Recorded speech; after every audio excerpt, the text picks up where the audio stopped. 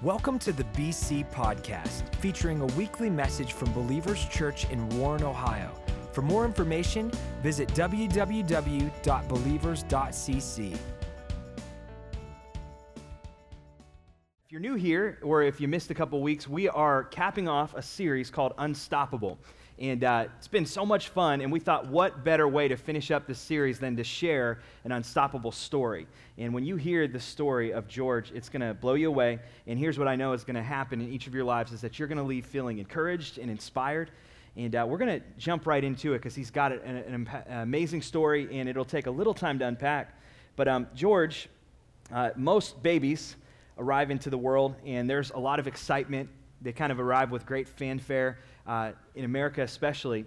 George was born in a small village in Romania, and he did not arrive in the same way and on the same terms. And maybe if you could just kind of walk us through what it looked like when you came into this world.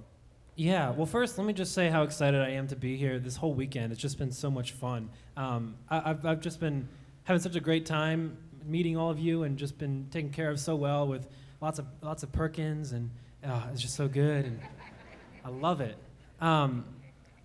So you can see I don't have arms, right? Let me do this just in case anybody is in disbelief right now. I don't have arms. And like Joe was just saying, that when a baby's born, it should be a celebration. It should be a great time of just this new life being born into the world. It's a happy moment. It really is. But when I was born, unfortunately, it wasn't like that for me. And the reason was because of the way I was born, because I was born without arms. And over there in Romania, at this time, there was this weird superstition that if a baby was born imperfect, quote, you guys with arms can do it so much better than I can, or you guys with hands. So if you can help me, if a baby's born imperfect, quote. Okay. I like your way better. It's cool. Yeah, you can kind of see. They were believed to be cursed. So they were believed to be literally cursed by God because they are not like everybody else, that they're less human, So when my parents and my biological family brought me back home from the hospital to their small, tiny little, poor little village, it was not a happy homecoming. Instead, the villagers saw me and they were just horrified. Like, how could they bring this curse back to the village? Why didn't they just get rid of him there at the hospital? So that was kind of the beginning right then and there of what would have been the rest of my life if I had stayed in Romania. Unbelievable. And so obviously it's very difficult for us to kind of relate to what George experienced coming into the world. And you don't remember a whole lot of it, but your adoptive parents have kind of walked you through it. This led your biological parents to make one of the most gut-wrenching decisions any parent would have to make. Tell us about that. Yeah, so, my biological parents were just experiencing this and seeing how I was being treated, so they had to decide what to do next. So they knew that, if I would have stayed in Romania, this would have been my destiny. It's just being treated as an outcast for the rest of my life, being treated as a curse for the rest of my life. And it was such a hard decision to what to do because, for one, they loved me. They loved me so much. They didn't believe any of the curse stuff. I should probably tell you that. They didn't believe that. They loved me so much. But at the same time, they knew there had to be something better for their only son, which was also another big deal. Culturally, I was their only son. I still am. But they just knew he deserves better. He deserves a better life. He deserves a chance to be something, So they decided, the best chance for him is for somebody else to take him, for somebody else who can take better care of him to do that. So they put me in an orphanage just with that hope that maybe someone out there, somewhere, will give me a chance. Yeah, and so as the story continues, you would think that it might have gotten a little bit better and improved as he went to this orphanage, but that wasn't the case. And at the time, the country was in so much turmoil that this was actually a harmful environment, was definitely not a nourishing environment. And your parents, we're going to talk about them in a second, but when they first came, kind of describe the scene they came to and how you looked at 18 months. Yeah, so, a little history lesson is when I'm 21 years old, so I was born in 94, and in that year, this was kind of right after Romania had gotten rid of their communist leader, their evil communist leader. And so right after this, the whole country was just a big mess. It was just one big mess with no leadership and no direction. So this orphanage was also just a big mess. It was really one of those orphanages you see on TV or at adoption conferences where they show you how bad orphanages are, in Africa and some in Russia and Europe and stuff. It was dirty and it was depressing, and there were way too many babies for way little nurses. There's probably one for every 100 babies, so one nurse for every 100 babies in this orphanage. Just overcrowded, overstimulated, just sickness everywhere, death everywhere, and just really depressing. So this is what my adoptive parents walked into. They just walked in, and kids were just banging their heads on the walls because they were so just completely out of it, and just a really, really depressing place. So you'd think that going to an orphanage would have been better for me, but it was actually even worse. And that was kind of the chance that my parents had to take in putting me in this orphanage. Because they knew to the nurses, I'm still a curse. So I wasn't taken care of. I wasn't looked after. I wasn't fed as much as I needed to be, and just completely sick. And so this is what really got to me as a dad and as a parent that's had little kids. You were 18 months old when your parents came, and how much did you weigh at 18 months old? So I was 9 pounds. Weighed 9 pounds at 18 months. I think a lot of babies are born that heavy. And so obviously malnourished, not in a good place. There was a doctor that would come through the orphanage, and he would give an assessment of every child there. And he wrote something really, really devastating on your crib. Tell everybody about that. There's a doctor who came in to evaluate all the babies and just look at everyone. And then he came and he saw me, and he saw the situation I was in, and he saw that I was sick and really malnourished, and that I didn't have arms. And he wrote on my crib, on the little note, my name, and then he just said, "This boy will soon die." That was it. And then he put a date for the nurses to fill in when I would be dead, because in his mind and in his head he saw me, and he just said, "This is a hopeless situation. There is no life here. There is no hope here. This is a worthless child. He should just die soon anyways. That's the inevitable thing that will happen, is he will die." And that's what he thought. But the cool thing about God is God had a different plan. So let's talk about that for a second. Here there is this awesome couple across the ocean in Connecticut, and they're living what George describes as a very comfortable life. What do you mean by that? Right. So it's really important to understand that when my parents adopted me, they had their own kind of life-changing experience as a couple. So they were, they were believers, and they were going to church every Sunday and just checking that off the list and being religious and doing everything you're supposed to do as Christians. But by a certain sermon, they were really convicted by that they were just kind of just getting by, whatever that even means. The sermon was kind of really just about, as believers and as followers of a God who gives us purpose and has so much for us, that we aren't called to live comfortable lives. We aren't called to be comfortable. And my parents were very comfortable. They had 3 children of their own, and my dad had a great job, and they were just happy, or they thought they were, and they were comfortable, and they were just living life just as it is. Sunday morning you go to church, the rest of the week you do what you want. You just whatever. And, you went to church on Sunday, so you're good to go. But they felt really convicted by that, and they really understood that that God has so much more for us than just living life and letting it pass us by.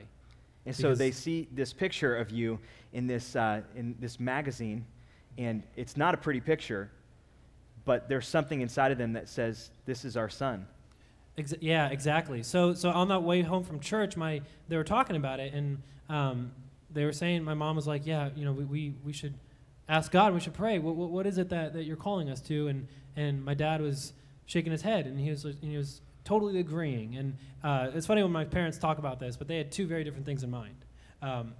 My dad was nodding his head, and he was like, "Yeah, so we'll go volunteer at a soup kitchen or a homeless shelter, or we'll go take care of some animals at the vet," which is all great stuff, but it's just very different than what my mom had in mind. So my mom comes up and says, "We should find a child that nobody else would seemingly want and adopt him. Wow. My mom just had that thought. So my dad was like, okay, sure. Yes, honey. Just kind of let that one slide. How long have you been married, George? Oh, 2 years. I'm already 2 years. So that's wisdom that you can take through your marriage. Yes, it is. But yeah. So a couple days later, my mom was looking through a Bethany Christian Services newsletter, and just kind of out of curiosity, they want to get in the field of adoption a little bit, dip their toes in the water, and then she sees my picture, and on the picture, it's just really sad black and white picture of me just as a baby, just screaming and crying, and just a really sad, really broken. This picture looks like hopelessness. This picture looks like death. And then on the description, of course, it had the same description that the doctor had put there, like saying this boy will soon die, and here's his death date, essentially.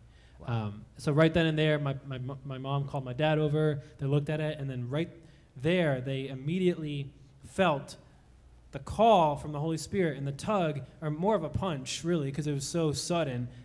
And God just told them, go to this country and make this boy your son, because I have a plan for him. Wow. And I mean, that's incredible. You're just putting ourselves in their shoes. There's no hope. There's no guarantee that anything that the doctor is saying could turn out to be false. Like this is a faith step. And so they invest in this trip, fly across the ocean to Romania, and they arrive at the orphanage. And to this point, you were telling me that every single person that had ever seen you had kind of made this pronouncement of death over you and said, this is a mistake, this is a curse. And all of a sudden, your mom holds you for the first time, and she sees a very different story. Tell us what she tells you she saw in that moment. Yeah, well, my parents told me that when they came to the orphanage and they were going to pick me up, all the nurses were like, no, don't touch him, he's cursed, don't touch him. About their own son that they're just about to adopt. They were saying that. But anyway, so my mom picked me up for the first time, and here I am, this 9-pound, almost toddler, and I'm sick, and I'm pale, and I can't even hold my own head up, and I just look like I'm about to die. But my mom picked me up, and she said that I gave her like a little smile, so I kind of gave her this little smirk. And to her, when she saw that, she explains it like that was confirmation from God that there is life in here. God does have a plan for this child, and we're doing the right thing. We're obeying what God is calling us to do. That was what she felt and what she knew. So they both just felt that confirmation. It was a really special moment for her. And so in this moment when everyone has seen you as a curse, there's this person from across the world that sees you as a blessing and sees you the way God sees you. And I think it's pretty incredible today. How many adopted brothers and sisters do you have now? Yeah, so after they adopted me, they adopted 8 other children. Isn't that incredible? Can we give it up for them, man? Like, how cool is that? From 5 different countries. Wow. Soon to be 9. They're actually in the process of adopting a boy from China who was born without eyes, so who is blind. That's their ministry, and that's what God calls them to do. And God calls you to do something, and you obey. That's what they learned.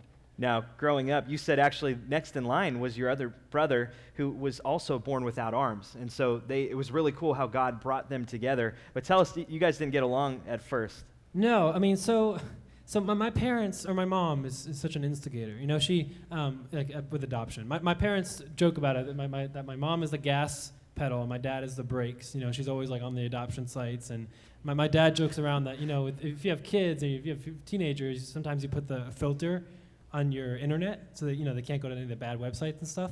But my dad is joking about putting the filter on the adoption websites so she can't. We got to meet your parents one day, man. They're great. They're maybe they can come next time. That'd absolutely be fun. Yeah. I don't even know where I was going with that. Well, your brother. Oh, my brother. Oh, that's why I don't want to talk about him. No, so my mom saw James as my brother from India, and he was also born without arms. So she just had the awesome idea of they would adopt him too, and me and James would be brothers. We'd learn from one another and just be armless brothers together. Just be like a movie, like the Armless Brothers, a band. But James came in the house for the first time, and he started playing with one of my toys. And I walked over to him nice and slowly, and then I just took my leg and I tripped him up. And I got down and I started wrestling him, and then he turned around, put me in a chokehold, and my parents had to break us up. And thus began a long rivalry of brothers. Day one of a flourishing friendship. Yeah, actually now we're good. He's in college, and we don't live together anymore. We don't share a room, so we're good. But yeah, my family, I just want to say my family is very unique and very special. There's actually a video online called I Like Adoption that is just about, it's a 5-minute, just cool little video about our family. And it's definitely a Disney-coded version of our family. Everyone's smiling and happy and not pulling each other's hair out. And my parents threw everything under rugs, so the house looks clean. But it is a cool video if you just want to see like the effect of adoption. And they can find that at georgedennehy.com. They can, yes, Yeah. you can. And I would encourage you, give them a follow on Twitter, Instagram. What's your handle for? It's That Armless Guy. So, easy to remember. At That Armless Guy. Yeah, easy You to can remember. say it. That's cool. Yeah. You picked the name. That's awesome. So give them a follow, and you can check out all kinds of amazing things. Well, I like that you said that your family wasn't perfect, but it was definitely an improvement from where you're going. They're teaching you all about God. You're in this really protected, healthy environment. Really, you call it sheltered to this point. Yeah. But there comes this moment where you move. You go to a brand new school, and it's middle school. I think all of us can remember like how tough middle school was, just for any of us, and let alone what George is having to deal with. Walk us through what that looked like for you. So, moving from Connecticut to Virginia, where I live now, was one of the biggest changes in my life that I remember, probably aside from being adopted. But from what I remember, moving from nice, sheltered, private school / homeschool Connecticut to being thrown in this big public middle school for the first time as a 11-year-old kid. And, it was one of those things where I walked on the bus, and from that moment on, right there, was when I experienced what it meant to be different, what it actually meant to be weird or a freak or disabled, because these kids and students on the bus and in school just continuously and constantly were bullying me. Were kind of picking me out among the crowd because I'm different, and making me an easy target to pick on, I don't know why, to make themselves feel good or just out of pure hate, just picking on me. I don't know what the reason was, but for those years in middle school, I was bullied so much that it brought me to a very, very dark place in my life. Yeah, and I can imagine that, obviously, sometimes when we don't understand something in life, it's very easy to gravitate towards just making fun of it, and especially with kids, they can at times be cruel. And so this began to form this idea, really reinforce what was happening all those years ago when you were a young baby, and that same narrative began to play that you're worthless and that God made a mistake with you and all of these things, and it got pretty dark. It got to the place where no parent wants to hear these words come out of their kid's mouth, but you were contemplating suicide. Talk to us about that. Yeah, I mean, first thing, I mean, it's so important, and it's the truth that as human beings, all of us are created with a sense of community and a sense of relationship. We're all relational people. We all want to be in relationship with other people and be in community and be friends with people and be loved and accepted and appreciated. And especially as a middle school student, especially as a kid trying to find his way, like, well, what's my point here on this earth? Why am I even here? There's so many questions coming up in your head. You're starting to think for yourself. You're starting to wonder a lot about God and wonder a lot about life in general. And I was doing the same exact thing. I was looking for a reason why I was here. And I was looking for, kids and friends to be friends with and to hang out with and be loved by. But as a middle schooler who didn't have any of that, but exactly had the opposite of that, it brought me to a very, very dark place because I was alone and I was hurt and I was broken, and kids were calling me names and telling me I would never be anything in life and that I'm weird and I'm a freak, and just making fun of me. And I just remember every day I'd open up my locker with my feet, and that took like 15 minutes to do. But then kids would come by and just shut it and just keep on walking. Come on. Yeah, I mean, I'm not even joking about this. This is real stuff. And then I just gave up, and I'm like, all right, well, I don't need that book, and I just want to go home. I'm going to pretend to be sick so I can go home. So, going through that brought me to question a whole lot of stuff in a very negative way. Because we all have those questions in life where we're like, what's my point here? What's my purpose here? And who am I? Who am I supposed to be? And I was asking those same questions, and some of my questions turned turned very dark and bitter, and I started looking at myself in the mirror, and I would hate what I saw back, first of all, and then I would look up to the sky and just yell out to God and say, how could you do this to me? I would just yell and just be like, God, why are you doing this? Why me? How could you, such a loving God that we hear about so much in church? I grew up in church, I heard all this stuff. I heard all about God loves you, and Jesus loves me, this I know, and John 3:16 and Jeremiah 29:11. This is stuff we hear all the time in church, but it's so easy for it to go in one ear and out the other.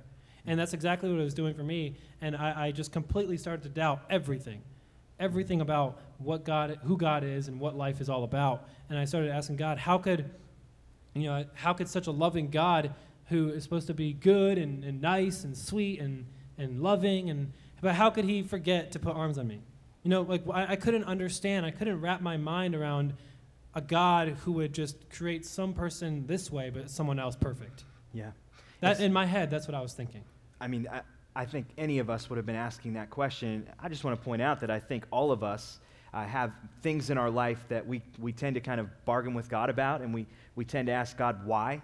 And I think these are some of the greatest questions of life. But I love what you said, because anytime you're thinking the world is going to be a better place without me, clearly we're not thinking the way God thinks about us. And there was this clear turning point that happened in your life where you said your prayers started changing. Can you explain what you mean by that?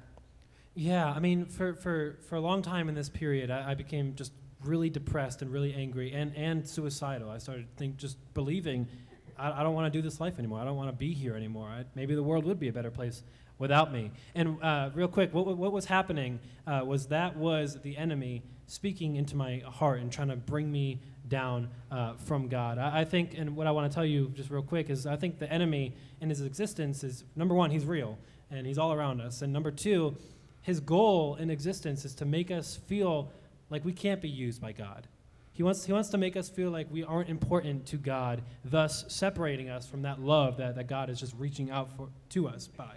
Because he's scared of the potential that we have through God. He's scared of what we're going to do. He's scared that we're going to destroy him. He doesn't want that, so he's going to try to destroy us in our immaturity, in our infancy. He's going to try to destroy us before we can even have a chance to experience what God fully has for us. And that's what he was trying to do with me. That's what he was filling my head with and filling my heart with just darkness, hate, and suicide. That he was trying to kill me.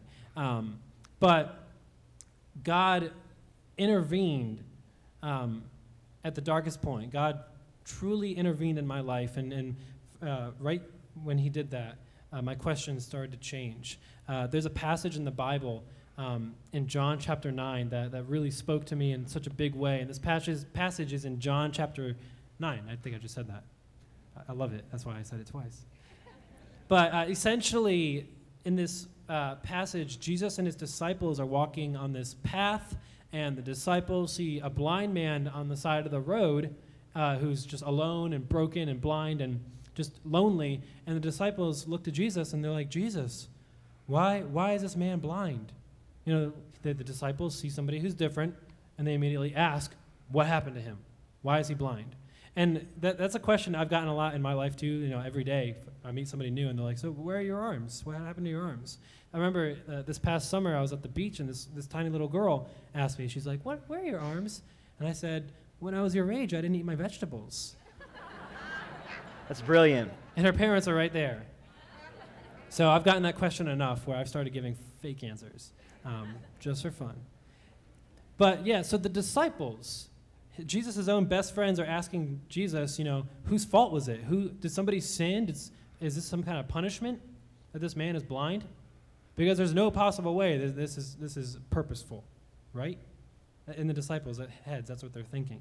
But then Jesus just answers in such a profound, powerful way that completely changed my life forever. He looks at them, and I kind of picture him shaking his head a little bit, just kind of like, you guys still don't really get how we work, how me and the Father work. We really don't get it yet. But then he just says, no, This man wasn't born like this because somebody sinned or somebody did something bad or he's punished, but the truth is that this man is blind so that God could work through him in a big and mighty way, that God could use him despite his handicap, even through his handicap, God will work in him. So when I heard that, and when I read that at a random church service that I was forced to go to, it completely changed my mind. It completely changed my whole entire heart. God intervened in my life at a time when I needed him too, and then I was adopted a second time by him because he made me realize and made me understand that the truth that God didn't make me like this. God didn't make me without arms because he's mean or there's some accident, but the truth is that God does have a divine, masterful artwork of a plan for my life and for all of our lives. Because, I don't have arms, and I kept asking God, please give me arms, and I'll wake up, and I'll have arms, and then I'll follow you, and then I'll declare your name to everybody, because look at this miracle you did. You gave me arms. That was my prayer for such a long time, but that's the wrong prayer. That's the wrong thing to do, to try to barter and try to bargain with God, to say, God, if you just do this, if you just give me this, then I'll be happy. Then I'll believe in you if you just do this for me. That's the wrong thing to do. We're getting it all wrong. Because the truth is, if we were to do that, if we were to just say, God, give me this promotion, give me this raise, make me pass this test so I can get into this college, then I'll follow you, then I'll be set. We're never going to be set. We're never going to be good to go. We're never going to be truly happy if we do stuff like that. I realize now, if I would have woken up with arms, that would have been awesome, but I bet a couple months later there would have been something else. There's always going to be something else, because nothing is truly going to fulfill us the way we think it is without God and without his plan and purpose for our life. So my question to God changed. My questions started changing from, how could you do this to me? And then they changed from, God, how can you work through this? How can you work in me through this? How can you use me through this? Because now I believe that you want to use me. How can you use me? So that's so powerful. And I think sometimes, if you're anything like me, I can kind of just miss the miracle that's right in front of me because I'm asking God for a miracle that I'd prefer. And I think it's just so important to see that George was a miracle in the making from the moment he was born, and that God had an amazing purpose for him. And there's just all these scriptures and ideas from the beginning to the end of the Bible that pop up in my mind when I think about this. I mean, how about Joseph at the end of his life, and he had some detours, right? God said that what the enemy meant for evil, I'm going to use it for good. Or how about in Romans, it says that we know that all things work together for the good of those who love the Lord and are called according to his purpose. And there's a purpose for every single person that's in this room. And that's the encouragement and the life we wanted to kind of share with you today. And it gets better. You want to hear the good part? There's some cool stuff that comes here. So from an early age, your parents kind of encouraged you to get involved with music, which is so cool. And how did that all emerge? How did that come to the surface? So when I was 7 years old, my parents told me that, I remember watching my favorite movie for the first time, which was Lord of the Rings. I love it. Seriously. Kind of a geek. So I watched Lord of the Rings for the first time, and then my mom just said, I got up from the couch during the credits, and I walked over to the piano and just started playing the music from the movie. Just kind of through my ear, just kind of hearing it and then just playing it. So my parents both were like, okay, well, he's musical, so we need to invest in that. We need to use, get him to use that. So the next day they were like, hey, George, this is on a breakfast table, and he was like, hey, George, you're going to start learning to play the cello.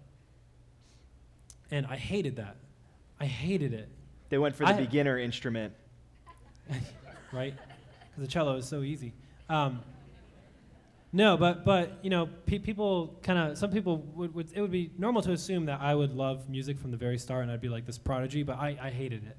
I hated the fact that I had to take cello lessons and practice and do all this stuff, but this theme of my parents believing in me, believing that there's a plan for me, they never let me quit, even though I wanted to so many times. So I started to learn the cello through a lady at our church who was a private music teacher, and I was obviously the first student that she had without arms to learn an instrument, so she was a little taken back and a little concerned, like, can this be done? So she decided she's going to learn to play the cello with her feet. She has arms, 2 arms. And so she took a couple weeks to just practice the cello with her feet and her arms and just say, okay, how can this be done? How can his toes be used like fingers on a fretboard or on on the strings, and how can this be done? And she decided, you know what, this is possible, because she could play Twinkle Twinkle Little Star with her feet. And she's like, this can be done. So from then on, I took cello lessons, and my musical ability just kind of formed through that cello and through the classical music and learning all that really easy stuff. It's not easy. And then after there, in middle school and high school, I started playing the piano, and I taught myself the guitar, and I really wanted to learn the guitar because I would tell the other kids in school when they were talking about their bands they were in, they were like, oh yeah, my band, this, and garage band. And I was like, oh, I'm a musician too. And they were like, oh, that's awesome. What do you play? And I'm like, I play the cello. And they're like, oh, that's really cute. That's pretty. So I was like, okay, I'm gonna learn how to play the guitar because number one, it's cooler. Number two, maybe I'll get a date if I play the guitar. I've always heard chicks love the cello. Am I right? Yeah? No? Yeah. Good joke. No. What am I gonna do? Play like Vivaldi for them? So that's kind of how music happened in my life. That I just started playing the cello, and then God just gave me the desire to branch off and challenge myself. Now, here's where this goes from here. This is what's so cool and what I love about God. I think that God knew exactly what he was doing, and he had a perfect plan. And there was this amazing moment that kind of was a launch pad for where you went that brought you to this point. There was a pretty popular band that got a hold of a cover that you did of their song. Tell us about that. Yeah, so after I graduated high school, I played a little show in my hometown, like the first time I ever played on a stage. And I played the song Iris by the Goo Goo Dolls. I love that song. I think it's really powerful. And turns out they saw the video of me doing that online a couple days later, and then they just reached out to me. And they were like, we love the way you did our song, and you're an inspiration. Come play it with us. Come play with us at our concert in Pennsylvania. So I went to Music Fest and did that, and I played on stage with them, and I opened up for them. And it's really cool the way that God gave me this opportunity, because the whole time I was wearing this shirt with a footprint on it. And the shirt said, intelligently created. And then Johnny Resnick was like, so what's your shirt mean? He kept looking at it. He's like, what does that even mean? And I told him, I was like, this is a footprint. This is who I am. That's kind of what it symbolizes. And I believe that I was created for a reason, intelligently. I believe that the way I am is the way I'm supposed to be by God. And he created me for this purpose and for a plan. And he's like, that's so cool, man. So I don't know if he ever really like thought about it, but I think just the fact that I had the chance to share that with him, it's kind of cool. But that was kind of the stepping ground of more opportunities and just chances to share this message, and just the hope that God gave me to share with anyone else I can ever talk to ever in life. Yeah, and so that video went kind of viral, and so you can check it out on YouTube. And I was just thinking, man, how cool is this? I mean, one of my favorite verses is, how beautiful are the feet that bring the good news. And I was like, man, that's your life verse right there. How cool is that? Make a T-shirt out of that. I know. Make a song out of it. I could do that too. There you go. But here's what I wanted to camp out on at the end here, and then he's going to perform an original song, which is so good. I would love for you to just speak to some people maybe that are in the audience right now that are feeling hopeless, and they might feel like, you know what, I don't know that God could do what he did in your life, in my life. You don't know my situation. I've contemplated ending it all. There are all sorts of people from all sorts of different places, but what do you think God would like to speak to them in this moment? Yeah, I love the chance to be able to just talk to you now, just person to person.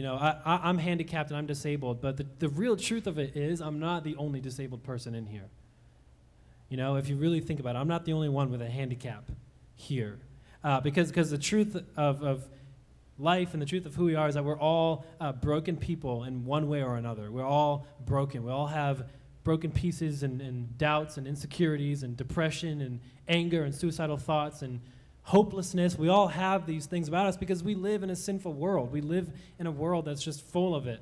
That's full of all this stuff that's so messy and dirty and just bad. This is the world we live in. And it's so easy for us to look at all the brokenness in our own lives and to look at the brokenness in everyone else's life and just say, where is God? Where is God? And it's so easy to look at our own situation, which the truth is I don't know. I don't know your stories, and I don't know your situation. If I could, I'd get to know each and every one of you and every one of your stories because my story isn't special. I don't consider my story special because I'm just like all of you. I'm just like all of you. I was broken, and now I'm made new. You know, if you're a believer in here this morning, you were adopted. You were once an orphan, and now you were adopted. You know, God takes what is broken and he molds it and forms it into something beautiful that he can use for his glory and to impact and change the world. So if you're somebody in here who maybe who right now is at that point that I once was, I just want to encourage you with that hope and that truth that God isn't distant. He's not far away. He's not some guy up in the sky who doesn't care about you, who only cares about the important stuff. You are important. God does care about you. You may be an orphan now, but God is ready to adopt you into his family and give you life and give you a purpose and give you a future and just security knowing that he's got it all under control. Yeah. So I just want to encourage you to take that step that I took that almost, right before I almost ended my life, that I just decided to take, and instead just say, God, take me, take my brokenness and make it something. Make it something that makes life worth living, because this life isn't worth living. And I don't think this life is worth living without that hope and without that purpose that only God can give us. We can find purpose in other stuff and try to do that, but we're going to jump around. And we're going to move around and fail, and we're going to be disappointed, and we're going to lose it. We're going to lose ourselves in that. So I just want to encourage you to remember that and to just take a look at my life that I really don't think is all that special. It's just one story out of millions of a broken man made new, of a broken boy made into a man full of hope and just a new man, just a new creation. Yeah. So I think that's the prayer that we all have. Isn't that cool? So good.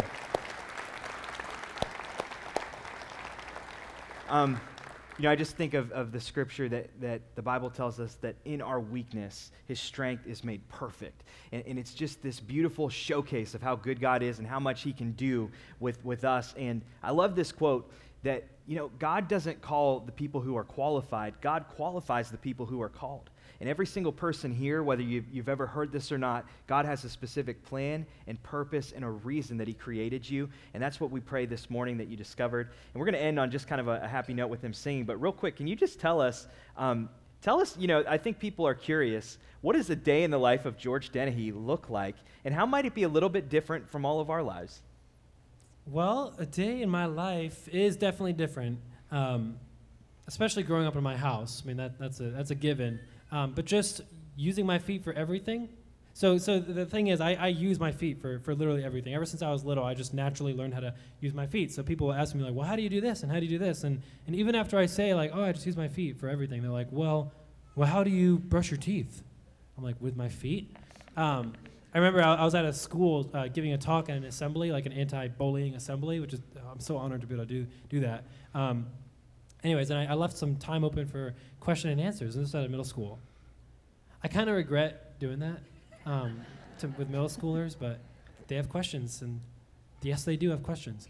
But this one kid stood up, and he just stood up, and he got the mic, and he's like, hey, my name is whatever his name was, and he said just completely sincerely and genuinely, so like, how do you even walk upstairs? It's a good question, right? It's a great question. How does somebody with no arms but 2 legs walk upstairs? It's a great question. So there I was, sitting there, trying my best not to give a sarcastic answer, because I'm a very sarcastic and I'm a kind of a jokester too. So I had to do my best because I was their guest speaker for the morning. But so I looked at him and I was like, well, it's a very difficult process. But when I get to a staircase, I use one foot to get on the first step. And then I use the second foot to get on the next step. And then I use the second foot, third foot. Well, only on 2 feet. But you know what I mean. So a day in the life, really, I do everything that you guys would do. I wake up, I make coffee, I make breakfast, change my son's diaper. I do all that stuff. But I just do it with my feet. So yes, I guess it is different, but to me, it's not. To me, it's just who I am. It's just what I do. But if there was a documentary of just a day in the life, you'd probably I'm sure people would be like, whoa. I get in the car and I drive to where I need to go and go to Starbucks and go through the drive-through and people's reactions. And she's like, how do you want me to give you the drink? I'm like, oh, just hand me the drink and I'll take it. I give her the money and she's just staring at me the whole time. I'm like, it's okay. I'm cool. So, yeah, everything's normal, but it's not. So, yeah. That's a great answer. Well, hey, we're going to end by hearing an original song that George wrote, and I just want to invite you to head out to his product table. It's called Have My Heart, and this has been going like crazy, and we actually have run out, but you can place an order today. It's just $10, and I've listened to this and sampled it. It's so good, and you're going to hear one of these songs right now. So why don't you just introduce the song? I'm going to get out of your way. Can we give it up one more time for George?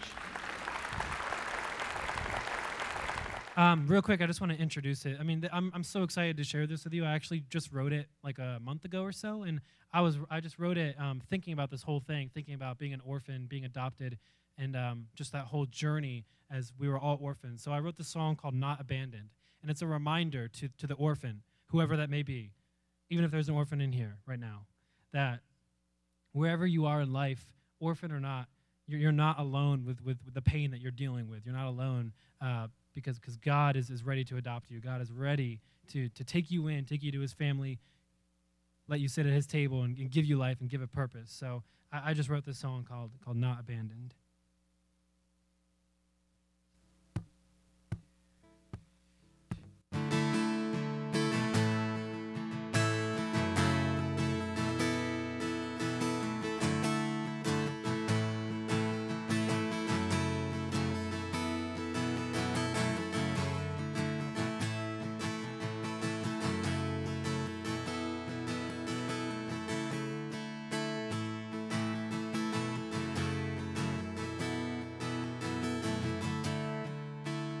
Every day, every hour, wondering if you'll make it out. You've been here for as long as you can remember, trapped inside this hollow shell.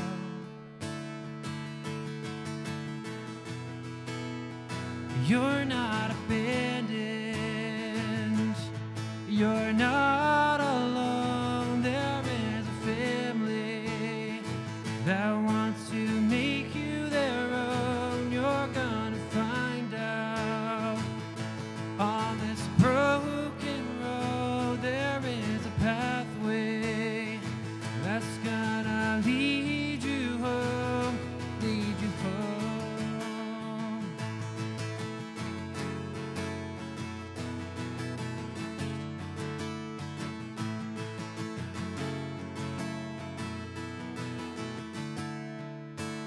You were left in a wasteland with a voice yet to be heard.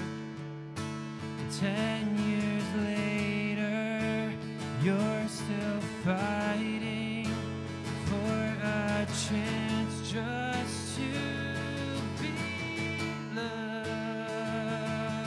Yeah. You're not abandoned. You're not alone. There is a family that wants to make you their own. You're gonna find out on this broken road. There is a pathway that's gonna lead you home, lead you home,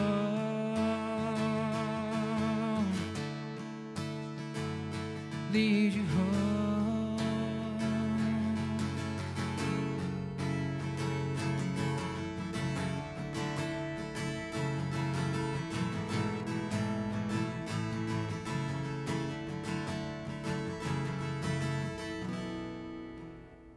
You're not abandoned. You're not alone. There is a Savior. He wants to make you his own. You're gonna find out on this broken road. There